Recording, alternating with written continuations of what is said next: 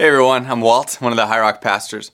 I don't know about you, but I grew up going to church on Sundays. That's just how we did it in my parents' house. Then when I went to college, I kept on going. I tried out a ton of new churches, but church was always the Sunday plan. When Jenna and I moved up to the Boston area in 2009, what do? We found a church, High Rock, and that became our Sunday routine. Then I took a job that required me to work on Sundays. But it was as a pastor, so church was still on the menu. I was in a rhythm of coming together with people to listen to the scripture and encourage one another. And sure, there were Sundays when I was out of town or sick, but other than that, I was there. Gathering on Sunday was just what we did. But all that changed in the middle of March 2020. As COVID began moving across the country, things began shutting down. And after hours of intense discussion, our church staff made a decision that was absolutely unprecedented. We were going to stop meeting in person, not for one, not two, not three, but 4 whole weeks. 4 Sundays. I couldn't believe it. Those weeks felt weird. Of course, everything was weird and challenging then, but this was different. The pandemic was disrupting a rhythm that had been in place for decades. Many other parts of my life had shifted and changed, but this never had a gap of more than a week or two. I just didn't know what to do with myself. Of course, we put together our online services, and there was so much that I enjoyed and appreciated about them, but by and large, I just felt restless on those days. Something was missing, and it was throwing everything else off too. Good thing it was only going to last 4 weeks, right? Well, we all know that instead of just being out for 4 Sundays, it ended up being almost 14 months worth of Sundays. Even today, it's still hard to wrap my mind around that time, and honestly, there's a lot I'd be pretty happy to forget. But I noticed something. After a little while, I shifted from restlessness into rest.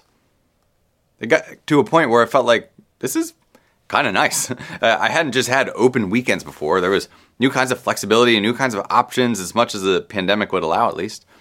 Maybe there were other things that I could do to fill in this time. I remember early in those pandemic days talking with the rest of our church staff about the concept of habit breaking. What happens when you take something that has been such a prominent and automatic part of so many people's lives and move it off the table? Could we really expect that things would just snap back into place? The answer, as we would come to find out, was no. When life began to return to normal, a lot of folks did not return to church. Maybe, like me, they started to feel that, hey, a new routine on Sunday is kind of nice. But by and large, I don't think people just replaced going to church with brunch or kids' activities. I think that habit was replaced by a question. What's the point of going to church in the first place? What's church good for? What makes it worth this kind of priority? Is there an easier way to get what I want out of a church community? Maybe there is. When it comes to the spiritual life, we're not hurting for content. We can listen to sermons from the best preachers and worship music from the best bands with a click of a button. We can take free seminary courses online if we want to scratch our intellectual itch. We can take guided retreats and meditations by ourselves in the woods. We can pray via apps. We can read countless books on the Christian life. If we came to church on Sundays mainly for spiritual content, then we probably found it pretty easy to pivot to other sources. What about relationships and community? As it turns out, we don't have to show up on Sunday to connect with the people that we want to connect with. We can stay in touch with our small group or with our own friends. And the bonus is that if there were people at church we weren't crazy about seeing, well, problem solved. Some of us were probably coming to church in spite of everyone else here anyway. So your Sunday just got a lot easier. The church doesn't have the market cornered on relationships. There's your gym, your Discord group, your Intertube water polo team, right? Plenty of ways to be around the people that you want to be around. And others would say that we don't have it cornered on service and social justice either. If there's a course or a cause that you're passionate about, you can find that nonprofit that's engaging with it. A local church can only do so much and be invested in so many ministries and organizations. But that doesn't have to be the limiter. There are a lot of options and opportunities for service out there. So if you can get your spiritual content, your relational connections, and your social engagement somewhere else, tailored to exactly how you'd want it, why would you come to a church service and be a part of a church community? Right now, some of you might be thinking to yourself, this guy is raising a lot of good points. Maybe I can sneak on out of here. Hey, if that's you, I won't call you out if you're making a break for it, I promise. But I hope you'll stick around for just a little bit longer, because I think everyone needs to consider this question. What is the point of church? If the point of a church is just to download spiritual content, help make some friendships, and be activated for service, then there might be a case to be made for why our time and energy is better spent elsewhere. But if the point of the church is more than that, then that could change how we think about ourselves and our involvement in it. We're getting into the final third of our sermon series on the Apostles' Creed, Beyond Belief. We've hit on some doozies recently. Jesus' suffering, hell, judgment, heavy stuff. We might think that this is going to be a lighter topic. The Holy Spirit, the church, the saints, easy street. I confess that I thought so too. When we were dividing up the sermon topics, I was like, hey, you guys take hell and judgment. I'll just go with the church. Thanks. But as it turns out, this is a total trap game. This one packs a punch because I think now more than ever, we are being forced to wrestle with the question of what does it mean to believe in the Holy Catholic or Universal Church and the communion of saints? More than just acknowledge that it exists, but to shape our lives around this belief. In our scripture passage today, we're given two competing visions for life. Life in the flesh versus life in the spirit. Life in the flesh is defined by self-serving acts, debauchery, idolatry, jealousy, discord, living in a way where we privilege ourselves and our needs above others. But life in the spirit is defined by self-giving acts, patience, kindness, gentleness, and more. Living in a way where we follow Jesus by putting the needs of others above our own and receiving the joy that comes from that generosity of life. For many of us in the church, it's not a hard decision between these two. We want life in the Spirit. I think the question we have to wrestle with is, so how do we get it? And what role does the church have, if any, in helping us do that? Maybe I can get that on my own, or by pursuing some of these other venues for relationships and service and so on. But perhaps there is more going on in the church than we realize. If we want to understand what the Creed is saying regarding the Holy Catholic Church and the communion of saints, then we have to start with the person and work of the Holy Spirit. A few weeks ago in our sermon on the virgin birth, we considered how the Holy Spirit works to bring life where there has not been life before, in places that seemed impossible, such as an unformed world, the womb of a virgin, or the tomb of Jesus. The Holy Spirit moved to create life out of emptiness or death. Throughout history, God's people have been yearning for God to bring life where there was death. One moment when these cries were the loudest was during their oppression under Egypt. They were subjected to brutality and infanticide and slavery. Death was everywhere.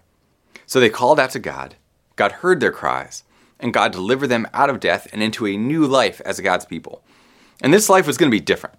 It wasn't just going to be a normal life in a different kind of place. It was going to be a completely new way of living. God makes a covenant with Israel, a promise to bless them so that they would be a blessing to others.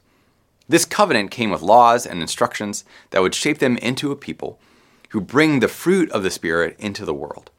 Furthermore, God would send God's presence, the Spirit, to be with them. God says to Moses, "Have them make a sanctuary for me, and I will dwell among them." This sanctuary was known as the tabernacle, a temporary structure that would move with the people as they traveled. Each time they set up camp, they would assemble the tabernacle, and the Holy Spirit would come down upon it in the form of a cloud. The people would gather outside of it, and the priest would enter on their behalf. Generations later, King Solomon built a permanent house for the Spirit, the temple. It was elaborate and ornate and became the center of religious life for God's people. It was a place that they would come to encounter God, offer sacrifices, confess their sins, pray, and sing worship to God. It was the place they had to go to do those things because that's the place that God's Spirit was. There weren't any other options available, which made it so devastating when, after years of unfaithfulness to God and breaking the covenant, God removed his covenant protection and allowed for the people to be carried off into exile and the temple to be desecrated. If you have ever spoken to someone who has lost a home in a fire or other disaster, or if you yourself have had that happen, you know how painful and traumatic it is. All of those memories and meals and moments that make a family a family. The fabric of your life together is just gone. Now, imagine that on a much larger scale. What defined these people was that they were God's people. And this is where they experienced the reality of that relationship. Hundreds of years of communal life at the temple now wiped away. What was going to happen? Who would they become? After being in exile for 70 years, they returned. They restored the temple. They all gathered to read God's law and pray. It was the moment they had been yearning for and sweating for years. God's Spirit was going to return. The world would know they were God's people once more. And they invited God to come down to fill this place again, just as God had done in the past. But this time, it was different. The Spirit did not come in that same way. God did not return to the temple. Imagine for a second how confused they must have felt, how disappointed, how hurt. Was God angry with them? Had they done something wrong? Were some of the bricks out of place? What was going on here? But what if a building wasn't what God ultimately wanted? What if the tabernacle and the temple weren't the final product, but signs that pointed to what God was going to do one day? You see, God didn't want to live inside of a building, but to live inside people. God didn't want a people with the temple. God wanted a temple people. People who welcomed the Holy Spirit in to bring life inside of them and between them so that they might bring life into the world around them. And that's what God promised to one day do. God said, "Return to me with all your heart, with fasting and weeping and mourning, and I will pour out my Spirit on all people." Put aside this old way of living, this self-serving life in the flesh with all of its sin and selfishness. Trade it instead for life in the Spirit, where the Spirit is in you and brings about the fruit of love and joy and peace and more. And through the life, death, and resurrection of Jesus, all the things we've been learning about these past few weeks, God made a way to send down the Holy Spirit to fill the hearts of God's people and bring about new Spirit-filled life. We aren't people with a temple anymore. We are a temple people. The same Spirit that raised Jesus from the dead now dwells in us and unites us to God and to one another. Across space and time, we become joined to God's people, the Catholic Universal Church, the saints whom God has called and redeemed in order to be a blessing to the world. A lot of people have lost faith or lost interest in the church. As I reflected earlier, it can be easier to get the things that we might want out of church from other places. Why go to the trouble of being a part of a community of Christians? It can be inconvenient, discouraging, awkward, frustrating, and worse. Surely there are better ways we could spend our Sundays or our weeknights. If we participate in the life of the church because we want the people or the pastors to provide something for us, then we're missing the point. If our primary concern is getting spiritual content, getting friendships, or getting opportunities to serve, then we will probably be disappointed in the end. Those aren't bad things, but all of those concerns start with people and what people can do for us. But when we say, "I believe in the Holy Spirit, the Holy Catholic Church, and the communion of saints," we begin with the work of the Spirit and acknowledge that the church and the saints exist because of what the Spirit is doing. We believe in the church because we believe in the power of the Holy Spirit, not in the power of people. When we gather on a Sunday or at any other time during the week, but especially on Sundays, we are coming together to have an encounter with the Holy Spirit together. And we acknowledge that the Holy Spirit isn't contained in some specific place within our sanctuary, but that the Holy Spirit dwells within and between us. We encounter the Holy Spirit by encountering one another. How do we do that? For many evangelicals, the sermon is a big deal, and it's no different at High Rock. We continue to hear how important it is to the members of our church, even when we put nonsensical GIFs in them. Of course, nowadays, a sermon can be listened to anytime, anywhere. If you're just looking for content, you can get it. But what's actually happening in our worship services is that we join with fellow Christians around the world as the scriptures are read and taught. And then in our community, the Spirit moves through us, bringing insight and conviction through the scriptures, deepening our understanding of God's grace, challenging us towards love. We receive this word together, and then we respond together, confessing our sins in community, being assured of God's forgiveness towards us, coming to the Lord's table as one family. And then in light of all that we have received, we go forward together, with the Holy Spirit continuing to work among us and lead us in new life. We live in a time when it is so easy to curate our relationships, so easy to determine exactly how we will spend our time and who we will spend it with. But this profession of faith, our belief in the Holy Catholic Church and communion of saints, compels us to be a part of a community that we don't necessarily get to choose. God chose the church. God decided that the witness to the power of the gospel to the world was going to be through relationships that at times feel discouraging and inconvenient. Yet it is through these relationships that we will experience the fruit of the Spirit. We might think that we can get them through other means, but here's why the church is so crucial for this. The fruit of the Spirit are inherently relational. Love, patience, kindness, and the others are characteristics that are more often than not worked out in the context of relationships. What is going to test your capacity for love, gentleness, and goodness more than people will? Especially people you don't get to curate and choose.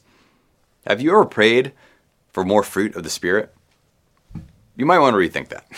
It's not going to be easy. But it is in this testing that we are strengthened and better equipped to bring the Spirit's fruit into the world. That means that if we want to speak these lines of the Creed with integrity, then we have to make some conscious decisions. We need to say yes to life as a part of the Catholic Church, as well as a local expression of the communion of saints. So how do we do that? Baptism is the way in which someone is welcomed into the universal church. Throughout history, God saved his people from impossible situations by bringing them through water. God cleansed the world from an oppressive evil through a flood. God rescued the Hebrews from their captivity to the Egyptians by bringing them through the Red Sea. And God brought them into the Promised Land by parting the Jordan River. In every instance, death seemed certain, but God brought them through to life. Whenever someone wanted to join God's people, they were baptized. It was their way of joining this story, being brought through death and into life. And Jesus commanded that all who follow him be baptized in the name of the Father, the Son, and the Holy Spirit.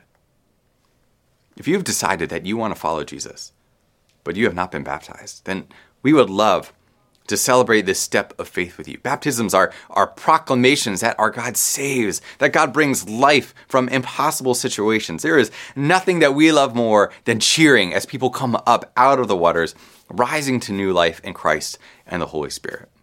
If this is you, don't hold back. Talk to one of our pastors today about becoming baptized. Being baptized brings you into the universal church, but it is also important to become a part of a local church. And when I say become a part of, I don't just mean attending on a Sunday or even being a part of a small group. I mean becoming a member of that church, someone who has joined with others in working towards their mission through sacrificially giving their time, their finances, their energy, and more. And this is where the rubber meets the road. In some parts of the world, being baptized can be incredibly costly. It could put you under the threat of death or get you disowned from your family. Perhaps that has been part of your experience, particularly the latter. But my experience has been that in our culture, baptism has been fairly straightforward, whereas an ongoing commitment to a local church feels incredibly costly. Church membership asks for a lot. It's a way of saying to a community of Christians that we are committed to this life in the Spirit together, and we are committed to our shared mission. We remain committed to each other even when we come into conflict and it would be easier to run away. And often, that vision is in conflict with how many of us think about church. If becoming a member of a church is like getting married to that church, then many of us might prefer to stay in the dating zone or even the friend zone. We might like High Rock, have a good time together, etc., but we don't want to make any kind of formal commitment. In some seasons, that is totally appropriate. If you're on a first date with someone and they pull out a ring, then you ask for the check. The point of dating is discernment.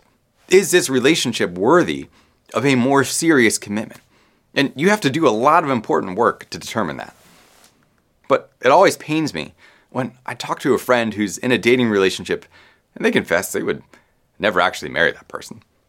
They've made up their mind. They like the comfort of the relationship, but also the comfort of keeping their options open.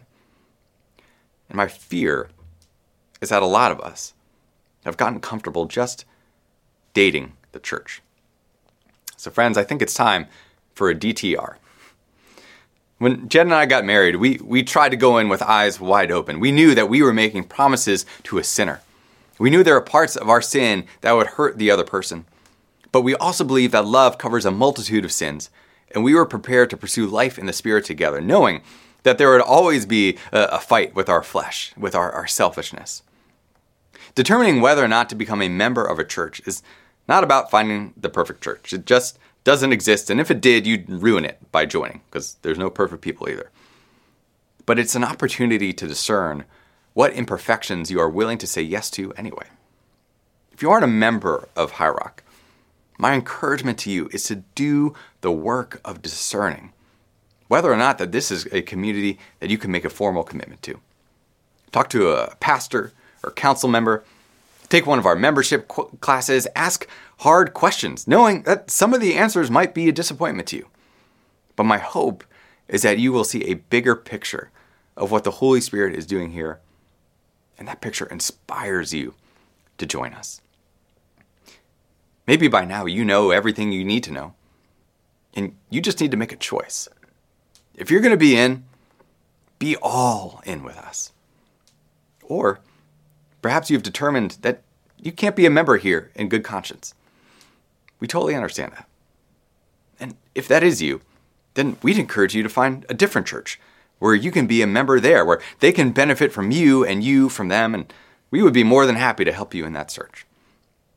Being a member doesn't mean that we become an unapologetic cheerleader of the church or turn a blind eye towards our problems. There's so much I love about High Rock, and also plenty that frustrates and at times grieves me.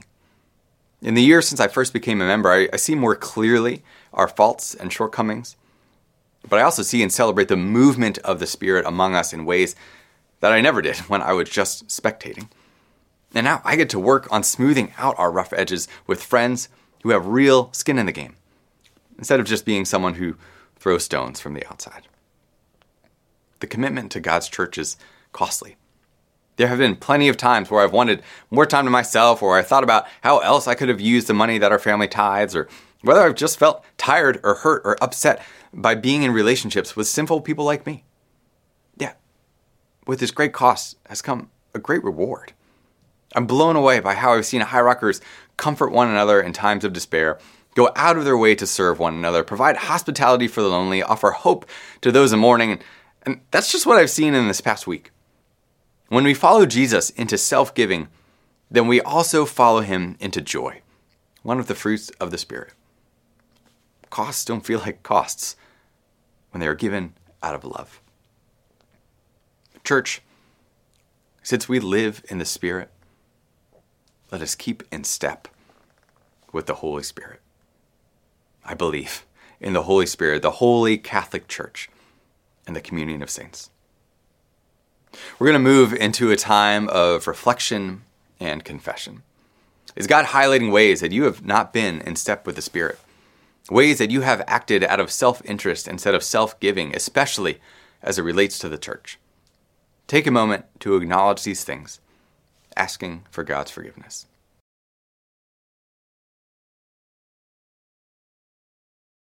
We know that when we confess our sins, God is faithful and just to forgive us. Since we have been forgiven and brought into God's family, the communion of saints, let us profess our faith using the creed that has been spoken by the church throughout the centuries. I believe in God, the Father Almighty, creator of heaven and earth.